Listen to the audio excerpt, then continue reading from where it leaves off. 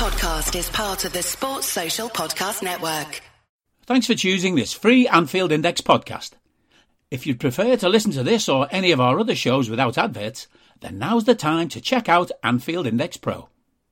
With AI Pro, you can supercharge your entire listening experience. You'll not only get all of our podcasts without the ads, but you'll have them far faster with our quick publish feature available exclusively for subscribers. AI Pro also puts you in the heart of our sound studio, with an option to listen to many of our shows live and interact with the podcasters in real time as the shows are recording. Upgrading couldn't be easier. AI Pro is available on all popular podcast platforms, and we have our own apps for Apple and Android. Just head on over to AnfieldIndexPro.com and get started today. Hello and welcome to AI Scouted on Anfield Index Pro. I'm Dave Hendrick, and joining me to discuss Liverpool's upcoming fixture with Crystal Palace is, of course, Mr. Karl Matchett. How are you, sir? I'm pretty good, thank you. Sitting here very, very smugly after yesterday's clearly the best of the four teams in the draft pick. I think you must be high because my team would wipe the floor with your team. We shall see that exactly in, I think, 2 weeks' time. Well, I've got by far the better defence. I've got more in my midfield. I've got Erling Haaland. So, I've got Erling Haaland. I see your point, but, Karl, I've got Erling Haaland. We'll see. It's a team game, and my team is better than yours as well. Yeah, to be fair, it is. Mine's a bit more niche. Right. Before we face off in FPL, Liverpool face Crystal Palace in the Premier League. Now, neither side had the start to the season that they would have desired. Liverpool drew disappointingly with Fulham. Palace lost at home to Arsenal. First half, they were really poor.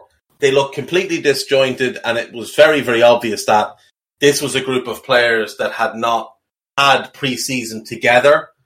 Palace had a weird situation where half the squad went to Asia and the better half were left home for a variety of reasons. And you could tell in that first half, but I did think in the second half that they were the better team.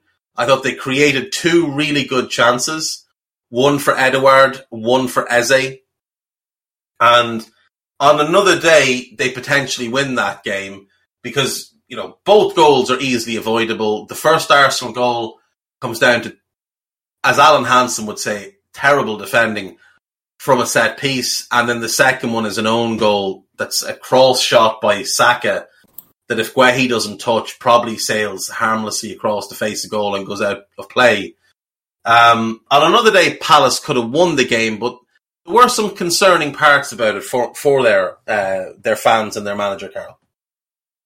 Yes, I thought it was a fairly negative performance, which in part you can understand because it was obviously a bit more of a focus on the organisation and getting people up to speed with each other, as you mentioned. I didn't think that the shape of the midfield was particularly useful in the first half. It was Doucouré a bit deeper and Schlupp then slightly ahead of him. They did change that around and flipped it to a 2 and a 1, and that was a bit better for them after the break. But it did just look that they were a bit disjointed. They were a bit slow on the ball. There was not really too much in the way of an outlet down the channels for them. They invited a lot of pressure on from Arsenal and kind of caused their own problems a lot of the time, to be honest. It did look like they were still, a week or 2 weeks away from being Premier League ready, to be blunt about the situation. There were a few good performers in that defensive spell, but the team showing wasn't obviously particularly good. I thought Doucouré had a good first half. Anderson played pretty well. Maybe you're struggling after that 1v1s. They didn't do too well. And Edouard actually didn't think played that well either in terms of his hold-up play and trying to link it when they needed him to be, forceful conduit and an outlet for them all at once, maybe. So definitely things to work on for them. Like you say, they could have scored a goal. I think it's a stretch to say they could have won, to be honest, because Arsenal had a couple of other chances themselves. But definitely there is a chance, the one-on-one that he had, the way he opened his body, that has to go in, especially if you're not playing well in the team at that on that particular occasion. That's just the kind of massive open opportunity that you have to take. And I think he would have been pretty disappointed not to score from a position like that, to be honest. But like you say, it was better after the break. It was a bit more fluid and a bit quicker down the channels, the way that we were used to seeing them play towards the end of last season. I don't really think that there's anything to cause them any undue concern there, to be honest. Quite reasonable expectation of fixing the things that weren't very good, considering how they played last year and the fact that they've not lost any of those players. Might take them a little bit of time to get back to there. And of course, consistency is obviously the key for a team who's trying to break out of that mid-table gang of like 8 clubs and try and push up towards the top of that. So maybe that comes for the younger players over the course of the next few months. Nothing, like I say, to worry about long term. Although maybe like starting Guaita again at the start of the season, where you would have probably wanted him to come in and really hit the ground running. His partnership with Anderson, obviously, to continue being very good. I didn't think he had a great game. So things for them to work on, but nothing massively concerning after one match. No, I think Guaita had to start in goal because you have an injury at the moment to Sam Johnston, and Jack Butland is injured as well. So he is the only fit goalkeeper there. That's obviously a position. He was back on the bench, wasn't he? But was he not ready to start then? He just wasn't ready to start. Okay. He hadn't had any pre-season really. So that's a position they can internally upgrade just by putting Johnston into the team.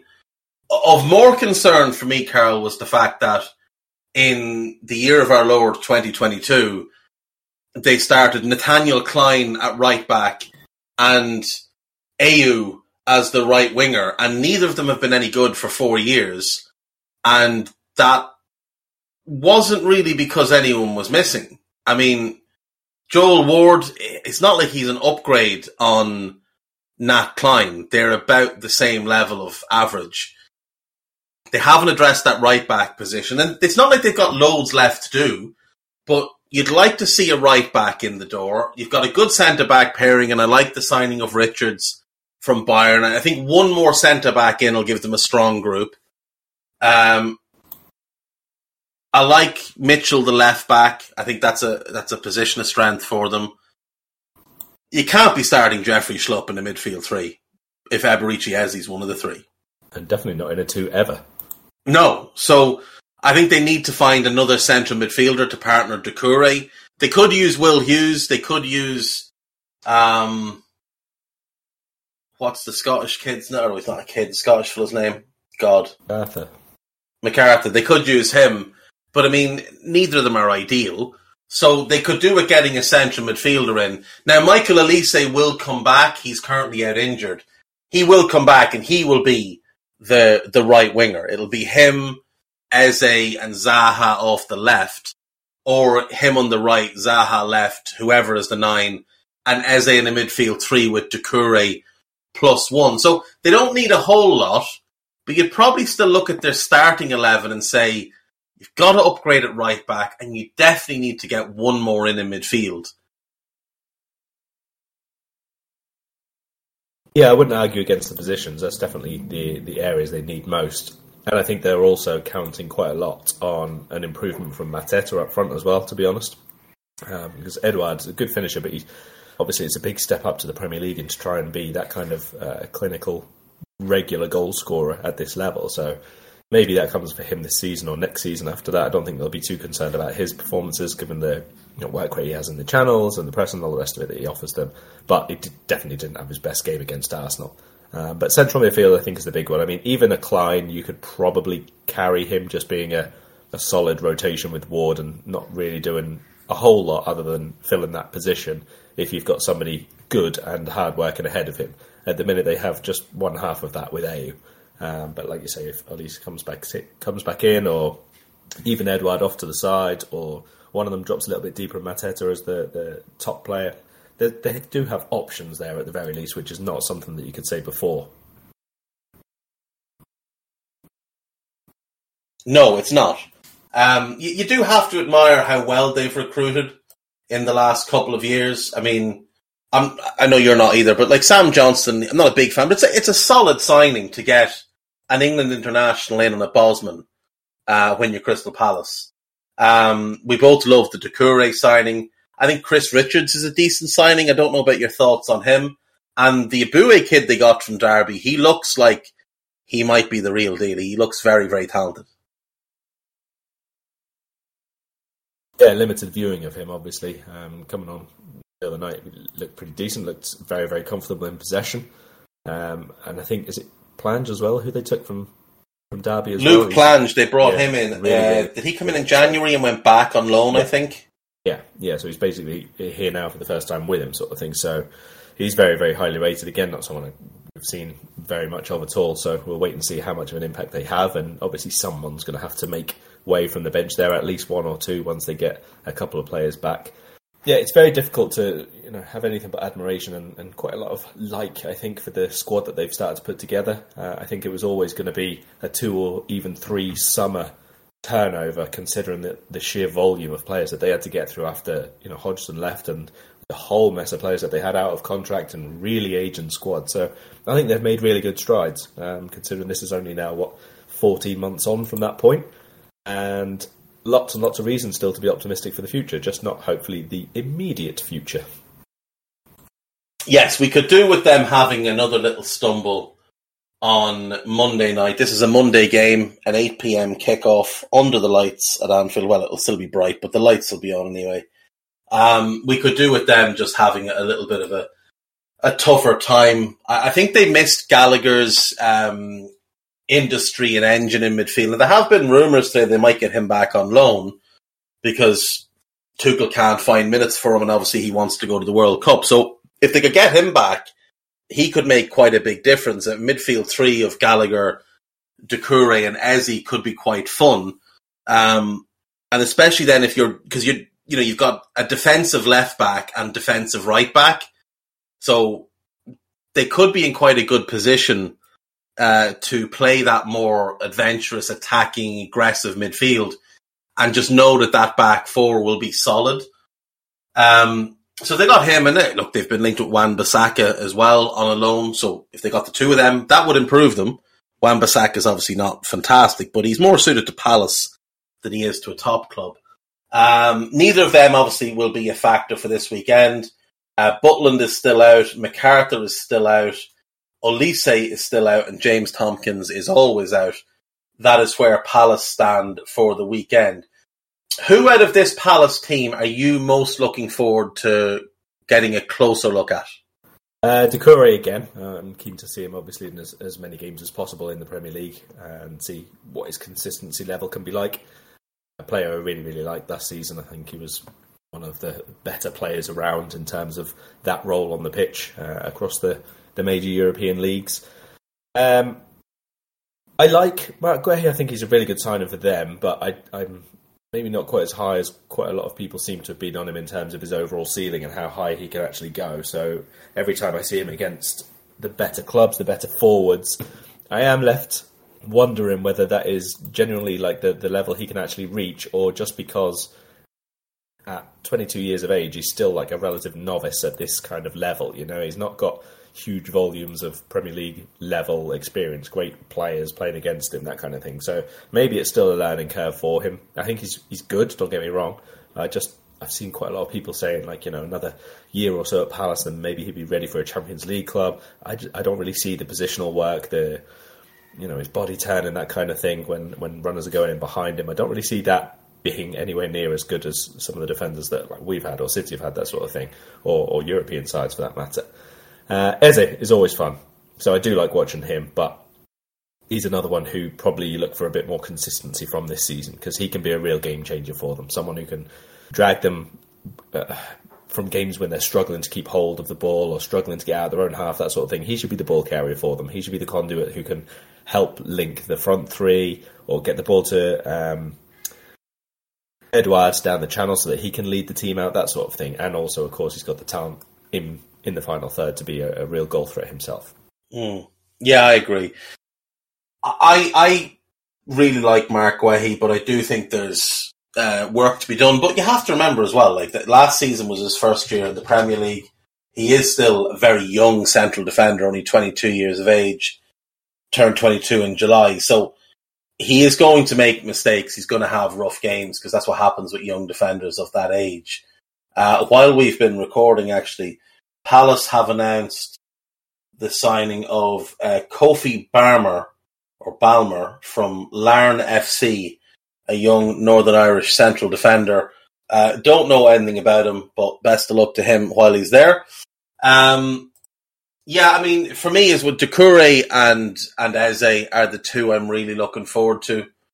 I'm most curious as to who the third midfielder will be, because if it's Schlupp, I just think the balance is all off. If it's Will Hughes, then I think that could be a midfield that could cause us some problems, because you've got Doucouré's dynamism and his ability to enforce his will in a game, and you've got Eze's ability to run off the back of midfielders. And if Eze plays on the left of a three, and we're playing, let's say, Harvey Elliott on the right of our three, that's something that would concern me quite a lot, is who is going to track Eze when he moves forward. If they play 4-2-3-1, then it works a little bit better for us in terms of the balance, because Fab can pick up Eze. Doucouré would probably be on Harvey, which is going to be problematic for us when we have the ball, because Doucouré will close him a lot, but Doucouré is not going to add a huge amount going forward. And then Will Hughes against whoever the third midfielder is. If it's Henderson on the left for us, that's going to be ugly. We'll talk about that in a second. Let's talk about us then. So going into this game, we have a number of players out. Looking at PremierInjuries.com, right now we're missing the most players of any club. We have 8 players unlikely to play this weekend. Actually, sorry, 7, because Naby Keita should be back. So Thiago is out, Curtis Jones is out, Diogo Jota is out, Caoimhín Kelleher is out, Kostas Tsimikas is out, Alex Oxlade-Chamberlain is out, and Ibu Konate is out. It's a little bit concerning to me, Carl, that so many players are out this early in the season. Now, I know Jota and Ox, those are injuries sustained in pre-season. Kelleher, it was on international duty, but like Thiago injured in the first game, not an ideal start. Curtis Jones injured in a runaround in the Community Shield. Klopp's words on his injury are a little bit worrying for me. We hope with Curtis we caught it in the right moment. That's just how it is with young players. They have some kind of stress reaction sometimes, and then if they go over it, it's not massive pain. It could lead to something serious. Now, he was seen walking into Anfield on the Sunday when Liverpool played Strasbourg, but leaving on crutches with a protective boot on. And when Klopp says stress reactions, my mind thinks stress fracture. As usual, it's pretty hard to get the exact diagnosis, details. They never really say exactly what it is or what the problem is, and you really can't believe anything that we put out officially in terms of a timescale to come back.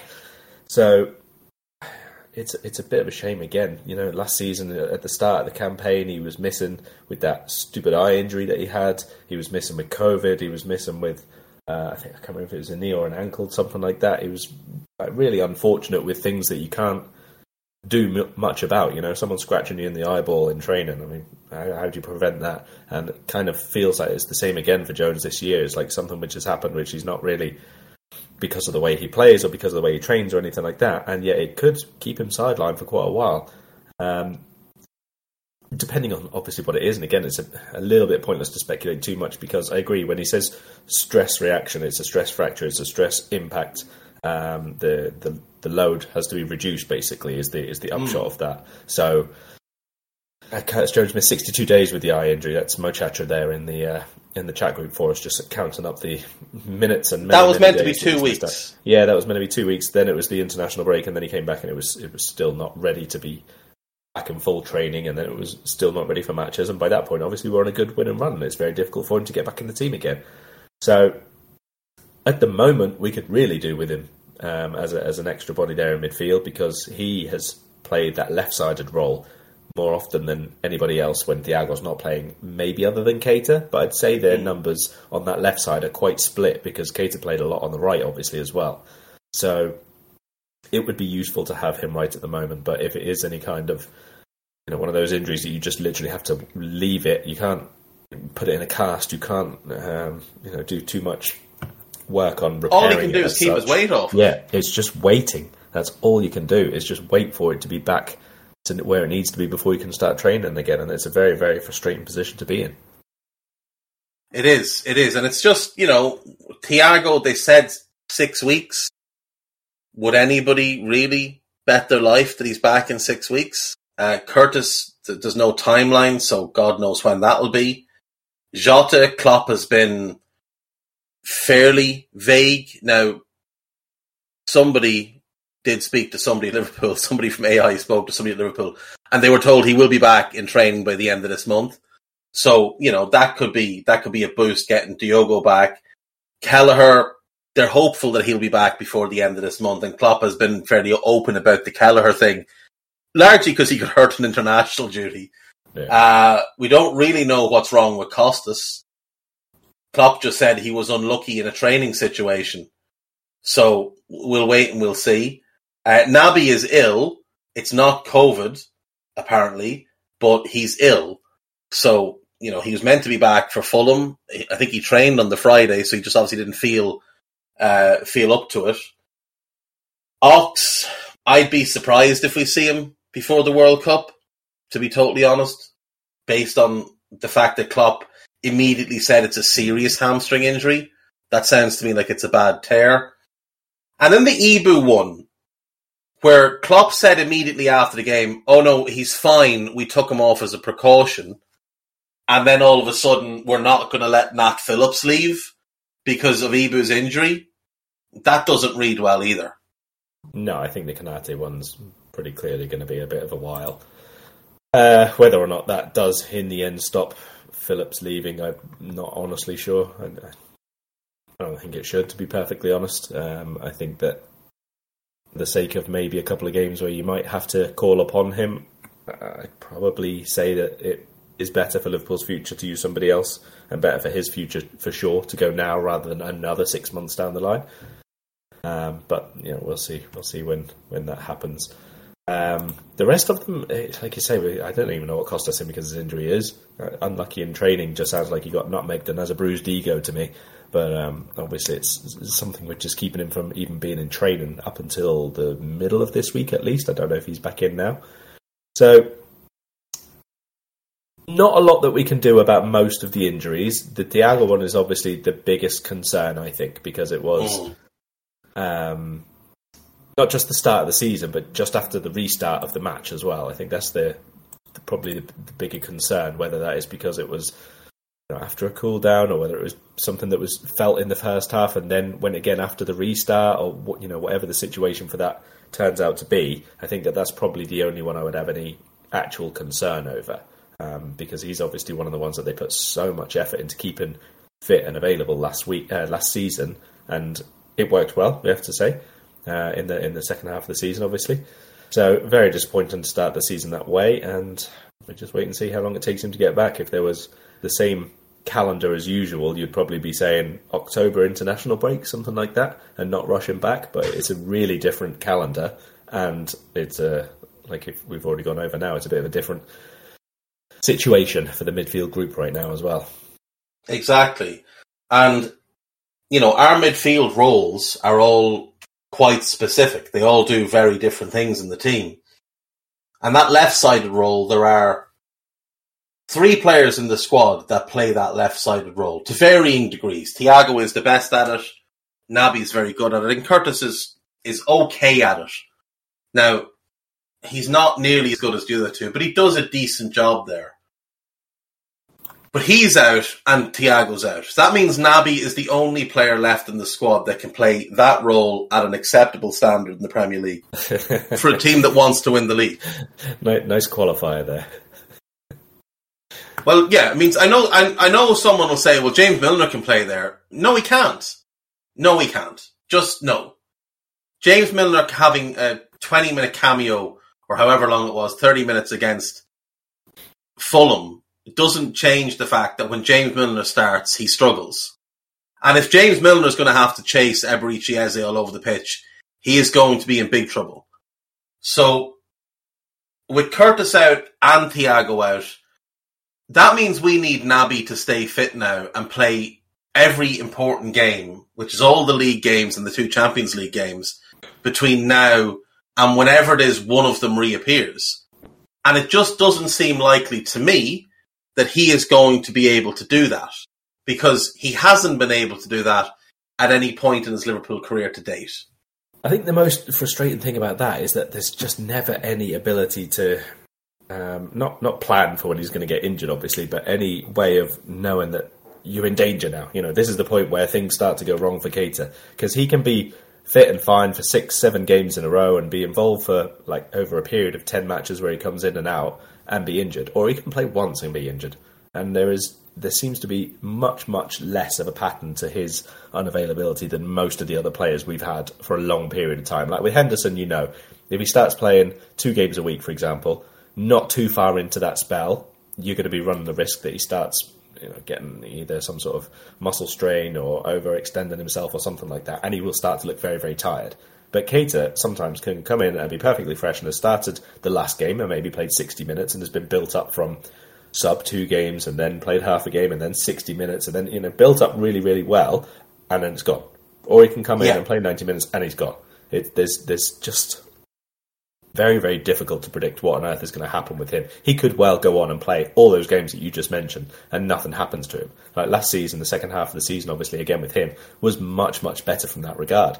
But then you start the season without him because he's ill. Is that going to set back on the preventative work that he's done? Is it setting back at all on the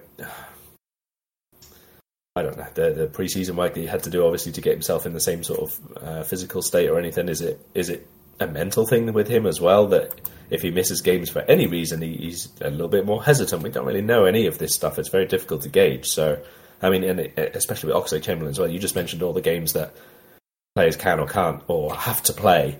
Oxlade-Chamberlain, between now and the World Cup, I think we've got the League Cup, 7th of November week. That's it. Yeah. 3rd round League Cup. That's about it. 4th round, I think, is in December as well, but you know, depends if we get there, depends if he's back for that point. So it's unlikely we're going to see too much of him before the new year. That's the thing. And then you go into January, he's got 6 months left in his contract. And you just don't know, like, how he doesn't tend to be part of the group late in seasons. I mean, remember when it was Forest away in the Cup. He played fairly poorly, and Klopp took him off, and he was seen to say, I haven't played in weeks. And he was really annoyed about being taken off. And I don't know that we saw him a whole bunch after that. Like, that was the 4th round of the FA Cup, maybe? Which is early enough in the second half of the season. And we just didn't see him. Like, and that's a concern. Is that, does Klopp even trust him to play when he comes back?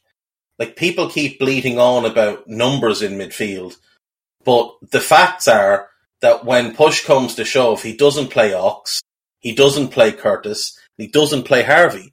He had Curtis and Harvey rotating seats in the stand last season, and Ox just disappeared after his little, I don't know, complaint against Forest. How many games did Ox play after Forest? I don't think it was he any. played against Norwich in the league. He played 62 minutes. That was before Forest. Yeah, so he played again after that. No, it was the quarterfinals of the FA Cup, so it was later than I thought. It was the 20th of March, but he didn't play again after that. He didn't even make the squad for a lot of games. Which, you know, just goes to show he didn't play a single minute in any of the knockout stage of the Champions League. Didn't play a league game after the 19th of February. didn't play the semi-final, it wasn't in the squad for the semi-final or final of the FA Cup, wasn't in the squad for the second leg of the League Cup semi-final, and didn't make it onto the pitch in the final. So, I mean, Klopp just doesn't trust him for whatever reason. So he's not a real option for us. He's just not a real option for us. He's out injured, Curtis is out injured, Naby is sick, Thiago's injured. Like, people can try and do all the mental gymnastics they want, but it's very clear that there's an issue here. And of those I haven't mentioned as being out, there are 4 fit midfielders, Carl. 4 fit midfielders at the club right now. Now, Naby would make 5 if he's fully ready to go, but at the moment there are 4 that we know are fit. James Milner, who's 36 and not good enough. Harvey Elliott, who's 19 and has less than 10 Premier League starts under his belt. Jordan Henderson, who is playing awful football at the minute. And Fabinho, who doesn't exactly look in the best of form either. Like, this midfield is a concern. Or at least it should be a concern. Yeah, I know what you mean. I mean, Fabinho, look, when he's bad, he's horrible. Like, it's almost like displacing him and putting me in his shirt. That's the kind of level that he plays at when he's having an off day, isn't it?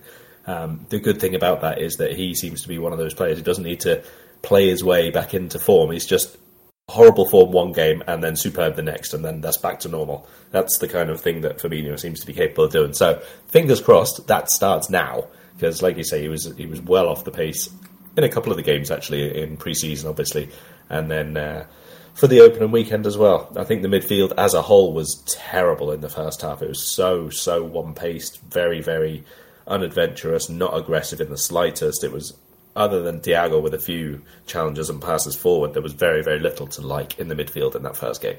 So I'm expecting whoever started, even if it was the same 3, massive improvements in this one, because that's where everything comes from in this team. As for who starts, it kind of has to be Fabinho anyway. And then I think Harvey Elliott is going to come into this one. I think that he had a bit of an impact off the bench. I think he played really well in pre-season. I think that there is no specific reason why he shouldn't start. You know, like you've said, we've not got the players at the moment. There are not numbers of people there who can claim to be in better form or looking better at him at the moment, unless they've been unbelievable in training that we've not seen this week. So I don't see any reason to not. You know, he was in the team towards the beginning of last season, and everything that you've said there is true, that he didn't really get the trust towards the end of last season. He didn't have the involvement last season. He hasn't had, I think he's still on 4 Premier League starts at the moment for Liverpool.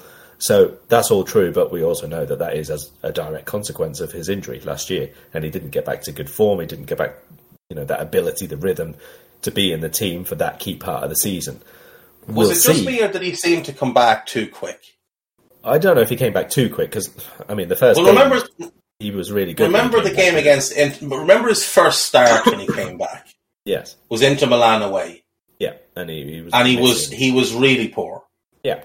But so he comes back in the league, right? In the league, he comes back against Leicester on the 10th of February, plays half an hour, does not kick a ball in the league for 3 months. Between the 10th of February and the end of the season, he appeared once, played 65 minutes against Southampton. That's it. Wasn't in the squad for the FA Cup semi-final or final. Obviously did make an appearance in the League Cup final. But he just seemed to be out of sight, out of mind or something. Like, again, played against Inter in the same week he played against Leicester and wasn't seen again in the Champions League. So after that week where he comes back, plays Leicester, plays Inter, he plays 65 minutes against Southampton, 45 minutes against Norwich,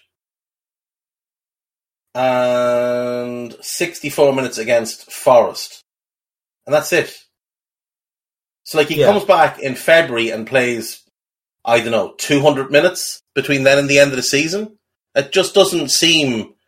Well, no, I think that's ideal. It's definitely not ideal, but I think it was largely expected, to be honest, at least for myself. Like, we got to, March or so, and I started saying, like, now we're reaching the point where you are going to have a core group of maybe 14, 15 players. And Elliott wasn't in that because he hadn't been able to be in that. He wasn't playing. So there was no way he was going to be in the go-to group. You know, if he'd have been on the bench for a cup game... But this is my point about why when people say, well, he's the starting right-sided midfielder, there's just no basis for it. No, there's not. There's no basis to say that he is. But there is reason to say that he could be. At least he's going to get the opportunity that he could be. And I think this is probably as good a game as any to say, here's why. You know, we haven't got the options. It's a team who we should go out and play off the park. It's a team who we should expect to have a lot of the ball. And it's a team who are very aggressive in midfield when they're at their best. And you need people like Elliott to be able to play the little combination passes and remember how good he was at getting round the outside on the overlap. Now, if we combine Elliott doing that last season in the early parts of the campaign when he was wide overlapping on the right-hand side and getting himself into the box, that left Salah a little bit more free and a little bit less doubled up on by the defenders to go infield. And we saw against Fulham in the second half what happened with Salah not being immediately marked by three people because Darwin Núñez came on and had himself a bit more of a presence. They had to focus on him, and it all has a lovely little knock-on effect. The end result of which, in both of those, Darwin at the weekend, Harvey Elliott last season, was Salah getting a little bit more freedom, a little bit more space to operate in, and a lot more goals for himself. So I would like to see that re-established. I'd like to see if we can find that link-up play that we saw in the early part of last season as well, because Trent, Elliott and Salah were really, really good for a tiny little spell. You know, not much of a sample size, but it was really good while it lasted. So it's something that I think is a reasonable time to do. The fixture, the fact that it's at home, the fact that we obviously need to win and therefore you would generally put out a bit more of an attack-minded midfield. I think it's probably the one that he comes in for. Right. I have no problem with him playing on the right side of midfield. And in fact, I think of what's at the club right now, he's probably the best option, which is not good when he's a 19-year-old with 4 Premier League starts or 5 Premier League starts, whatever number it is. If he's your best option, something's gone wrong somewhere. So if he's the right-sided midfielder, who's the left-sided midfielder this weekend? What do you want me to do? Upset you or let you? Is it the guy who can actually play the role at a very high level? Is it the guy who can do the job to some degree in short spells?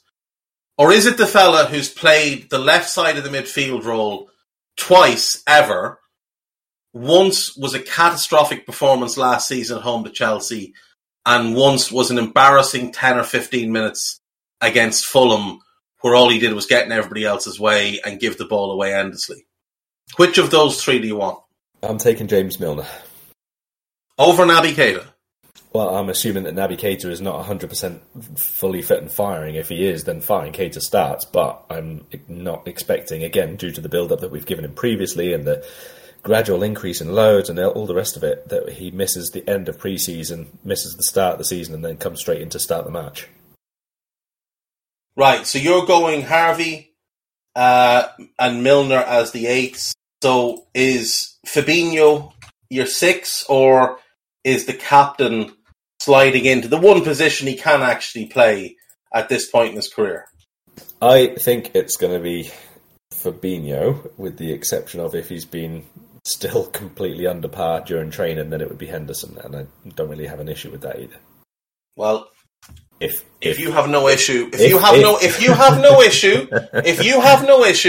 with, in the second game of the season, a starting midfield of Harvey Elliott, Jordan Henderson and James Milner, that's absolutely fine, Carl. Listen. That's absolutely fine. If that is your preferred choice of midfield, that's fine. Listen, would you like to bring back Adam Lallana, perhaps? Our starting midfield. And you can have Lallana, Henderson and Milner. You tell me last season, opening day of the season, our midfield for that. Milner played the 6, didn't he? First of all, we played Norwich. We did. So, you know. Was it Harvey? No, it wasn't Harvey. Harvey didn't play that game. Was it Curtis? Milner and Naby. Not far off. Naby was definitely the left-sided one. Yeah, and Milner played the 6. Milner played the 6. It was Alex Oxlade-Chamberlain on the right. Milner, Keita. That is rancid. As an interesting midfield to open the campaign with. So I would suggest that this one would be It's not better. It's not better. It's not better. It's better than James Milner's a better footballer than Jordan Henderson. Naby Keita is miles better than anybody in your suggested midfield for Monday. Yes. And Ox, well, I mean, look, Ox in the right-sided role should have been really good. It's just he got injured and never really got another proper run of the team. But we needed a midfielder last season as well. Yeah, well, I'm with you. And Crystal Palace are a significantly better team than Norwich. The midfield that Crystal Palace put out. Like, Lees Malou is okay, Lucas Rupp is not okay, and Billy Gilmore is not a Premier League calibre player at this point in his career. They're going to put a much better midfield out than that. Like, Doucouré and Eze alone is better than that. Yes, and besides the actual central players, the people around them are a bit better structured at Crystal Palace than they were at Norwich last season. But either way, look, I'm only saying that Henderson should be starting as the 6 if Fabinho has had a terrible, terrible week. But as I've already said, he just plays badly in a game or 2 games, and then he's just perfectly fine. He's just back up to how good he is. He's not a player who needs, like, a month gradual build-up like someone like Harry Kane, let's say. You know, he comes back from injury and he stinks the place out for 2 games, and then you can see that he's vaguely getting back involved in this build-up play, and then he'll score a goal off his left bum cheek or something from a yard out, and then suddenly after that he is getting back to how good he is. Fabinho just plays badly and then plays really, really well for ages. So I don't expect there to be any dramatic change there. I expect that he'll start. I would play Milner over Henderson for the left-hand side. Oh yeah, definitely. I mean, I'd play you over Henderson for the left-hand side. He just can't play there. Every week. But he just can't play there. Like, he's far too right-side dominant. He has no awareness of position wherever he is. And when he plays on the left-hand side, Sam Maguire has a piece up on his Patreon, if people can go and have a look at that. And my good God, he picks the ball up in the left-sided role, wanders his way into central midfield, plays the pass, and then just stands there, doesn't get back into position, and just gets in everybody's way. And then there was a second thing that Sam was too nice to put in, where he received the ball, had a simple ball on to Robbo, who was about to run into a big gap of space, and he just couldn't work his feet out to get it onto his right foot because he won't play it with his left foot. He can't play there. He can't play there. Just go and watch the Chelsea game from last season. Like, Jesus Christ. It was absolutely horrific. And Fab and Curtis had to carry him all game long. It was appalling to watch. So, no, he can't play there. If he's going to play, he has to be the 6. He can't play as an 8 anymore. He can't play as the right-sided 8 because he's just not good enough. He doesn't have the technical ability. He doesn't have the intelligence to play the role. He's not calm enough on the ball to play the role. He's fine as the 6 because he gets loads of time on the ball. Defensively, he's an issue anywhere, but as a 6, he is fine on the ball. He can pick his passes. He can slow the game down to suit himself. He can speed it up when it's working for him.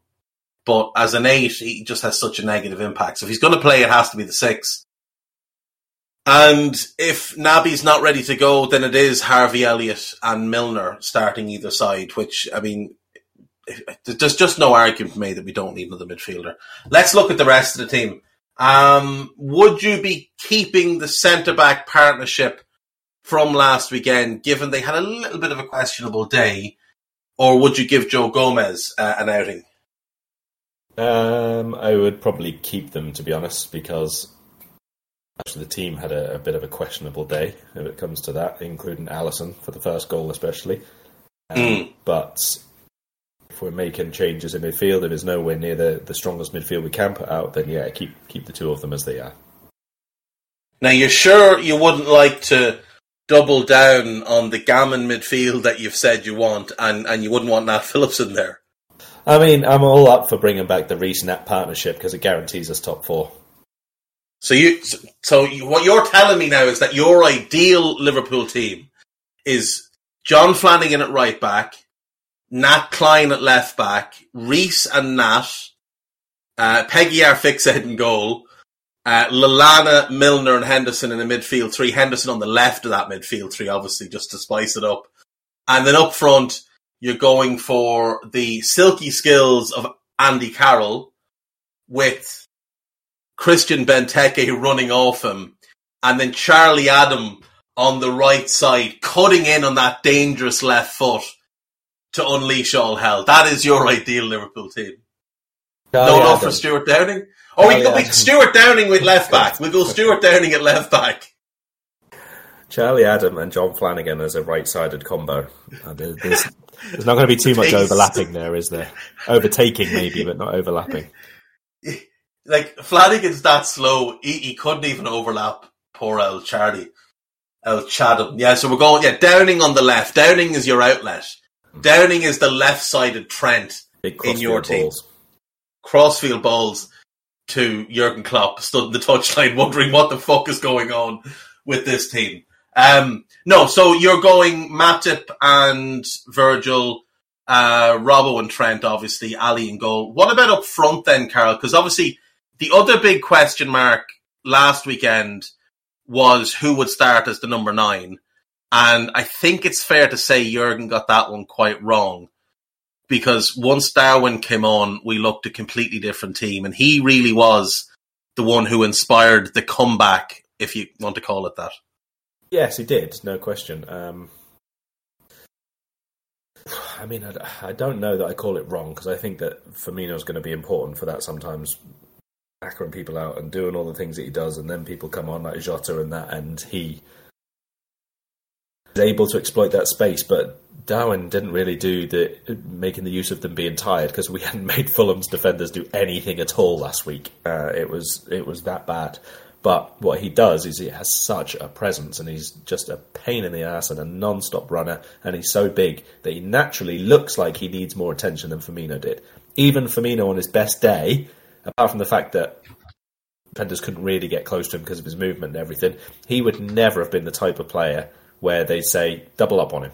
Never, because he's not that big, he's not that quick, he's not that known as being a predatory goal scorer. You know, you'd mark against his movement and his through balls and that kind of thing, but you would never try and double up on him. And that always meant that Salah he was always doubled up on, and there was always somebody else just inside if he was cutting in. And the same for Mane to a slightly lesser extent. Now what we're going to see when Darwin starts is that he does draw the attention of an extra man. He does draw the attention of somebody who just has half an eye on him and steps maybe one pace closer in case the ball comes his way, and he tries to chest it down so that he can be in place to clear. And what that does is that leaves that extra half space open for Salah or Harvey Elliott or whoever else is running through, and we will see that have a big impact. It's not just going to be about the fact that we've paid loads of money for this guy up front who can score goals himself. It is going to be the big knock-on effect that he has, just like it was when Jota arrived. It was the knock-on effect that he had for other people because he suddenly was this very different type of forward in the box for us. It was the same thing with Firmino when he was playing. He didn't so much have impact himself as let other people have impact, and I think it's more of the same for Liverpool, but in a very different way. And I think Darwin's a lot more obvious, isn't he? And I've got to say, I like it. I really do like it, and I can certainly envisage plenty of games this season, maybe plenty of situations in games where we'll probably need all 4 of them on as well. Yeah, I think that's definitely a fair point. Like, it's possible that Klopp might consider a 4-2-3-1 even to start this game, just to throw something out there that's a little bit different and maybe knock Palace off their stride, and maybe start Bobby as the 10 behind Darwin. We don't really have, if Naby's not 100% ready, we don't really have good options for a 2-man midfield, because Henderson's always struggled in a 2. Milner's never really played in a 2. Harvey can't play in a 2. Naby and Fab will be the only 2 that are fit that can, and the only other one at the club that really could do it is Thiago, obviously. So he might not have the option of going to a 2-man midfield. I know James Pearce wrote a piece yesterday, the day before, about how it could be an option to play Henderson and Fabinho as a double pivot. It's just not something that works, and it would be a bit of a bizarre decision if he played those two. But you never know. Maybe he does. Maybe he decides to just throw out a curveball. Do you foresee a curveball? They're going to start in midfield with Harvey Elliott. Pretty curvy. That's fair enough. Right. I don't think we'll have a 10 for this game anyway, not to start with. No, I don't either, to be fair. I don't either. So, yeah, we're going to go with a strong team, bar that midfield. We're going to have a really good defence. We're going to have a really good attack. We should have enough to beat Crystal Palace at home. Like, there's no real excuse for us not beating Crystal Palace at home. But then, you know, the Premier League can be a little bit funky. What is your prediction for this game? Largely based on whether or not we play better, to be perfectly honest. I think Palace will really frustrate us. I think that they showed against Arsenal what their approach is going to be at the start of the season for them. You know, they've not got an easy start, have they? Let's be fair, playing against Arsenal and then Liverpool, and even though it's Aston Villa, then after that it's Man City. So it's not the kindest fixture list that they've been handed at the start of the season. I wouldn't be surprised if they still see this first, most of August, let's say, as not pre-season exactly, but certainly a period of games. Trying to find the rhythm. Yeah, find the rhythm, be really, really organised, just work on off-the-ball stuff, and we'll see if the forwards, the creative individuals that they have, Zaha with his ball carrying, that kind of thing, can really create goal, create a few chances out of nothing, or be a bit better on set pieces or whatever. So if they do that and we play similarly to how we did against Fulham, I can see another draw, no problem. We might score a goal, we might score a couple, but we were so open, and they'll be a little bit better, presumably, on the counter than they were in the first game, just by way of rhythm and fitness and a bit more pace to their game. But there's no reason why we should play the way that we did against Fulham. We should be much, much better. We were in the previous game. We have been at different times in pre-season, and previously we've started seasons really well as well. So there's no reason to suspect we'll be as bad as we were there. That should be the only wake-up call this team needs. We've had plenty of times in the past, like, as I say, 3 seasons, 4 seasons, something like that, a bad game, a bad performance, you don't win, you should do, fair enough, but they react really well. That's been like a big theme of this team. So we can expect that it would be the case again. First game at Anfield, obviously, should hopefully be decent atmosphere and all the things that come with that. So I am going to go with a win and a much improved performance, and I'll say 3-1, let's say, because we've got to be better than Arsenal, obviously. But I just expect that that's going to happen. If we do start slowly, have the energy, if we don't really be as aggressive as we should have been, this will be a grind. Yeah, it will. And Palace will take a lot from what they saw of Liverpool against Fulham. And they will see that the aggression that Fulham showed in midfield really threw us off. They will see that quick transitions and long direct balls to a big, powerful, decently quick front man can have a bit of an effect on us if things are off. So I expect them to start Mateta, and I expect them to try and hit him and get runners moving off him in a similar way to what Fulham did. I think Doucouré, and it wouldn't surprise me if Will Hughes does start this one, that those two might start flying into a few tackles early on and trying to just knock us out of rhythm, trying to filter the ball to the players in the Liverpool team they believe can't hurt them, and just get as close to Salah as possible. Because, in fairness to Anthony Robinson, he kept Mo quiet for about 65 minutes, and he did it largely by becoming like a snazzy sports coat for Mo and wrapping himself around him. So it wouldn't surprise me if Tariq Mitchell tried something similar, got up really close to Mo, and just commit niggly little fouls if you're worried he's going to spin you. Boot him when you can, try and force him back, especially if that midfield is questionable. And it's going to be questionable one way or another, because even if it's the 3 best players available, Harvey, Fab, Naby, it's not really a midfield that has played together. I think they played together once, and it was a year ago. So, there's question marks over any midfield we put out there. And I think they're going to look to take advantage of that. I think Vieira's shown since he got there that he can plan well for games. They're a difficult team to beat. And I would expect them to be a lot better. But I also expect us to be better. And I don't think it'll be comfortable. I don't think it'll be pretty. I'm not even sure we'll be a whole lot better. But I think this team will find a way to win. I'm going to go 2-1. I think we take it. I think just get the points on the board and get the season started is probably important at this stage. We don't have to go too far overboard in terms of, the season's over and all the rest of it. But let's be honest, you have to get started. Right? There's no time for pissing about or just keep stuttering or whatever, all the other words that people have used in the headlines for us so far. You just got to get the job done to start with, and then we can get ourselves the rhythm and the confidence and the familiarity of the playing style and all the rest of it, and a few people to come back, and then suddenly things look rosier again. But if you go 2 games and you don't pick up the points, it becomes a problem quite quickly. So just get it done. Yeah, I agree. All that matters is the result. The performance does not matter at all in this one. Just get the result, get the 3 points on the board, and get the season moving. As we have been doing this podcast, I have been constructing what I'm calling the Carl Matchett all-time Liverpool 11. Oh, I'm not sure. I'm not sure on the goalkeeper because he's not quite enough. But this is inspired by your obviously preferred midfield choice. So we've got Adam Bogdan in goal. Sensational stuff on this day. We're going Flanagan, Reece, Nat, and Stuart Downing as the back four. Shout out Glenn Johnson. You were just a little bit too attack minded for this back four. I'm just glad that there's no Jose Enrique, to be honest. I'll take Downing. Yeah, you couldn't have someone you couldn't rely on. In midfield, we've gone full Brexit. It's Lallana back on loan from Brighton, Milner as the 6, and Henderson on the left of the midfield.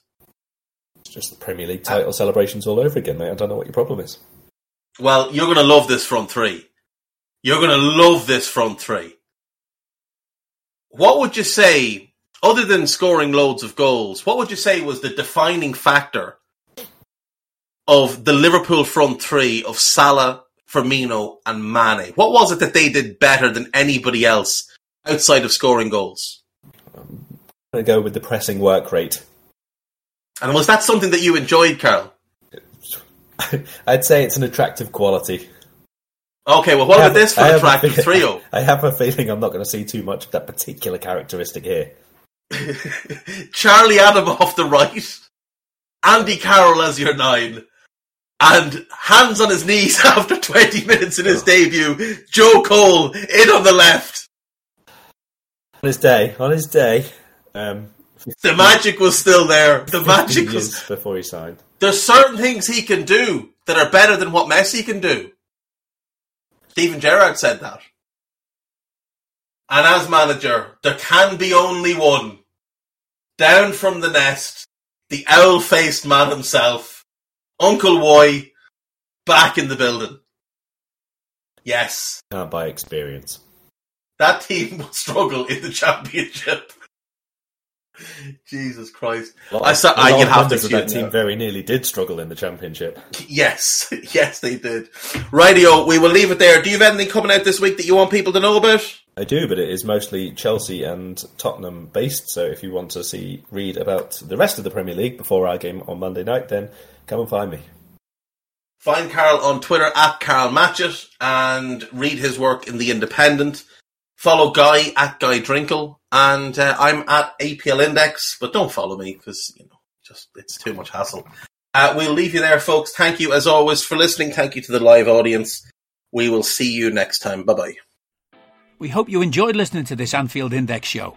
Please be sure to subscribe to our channel so future podcasts find their way to your device automatically.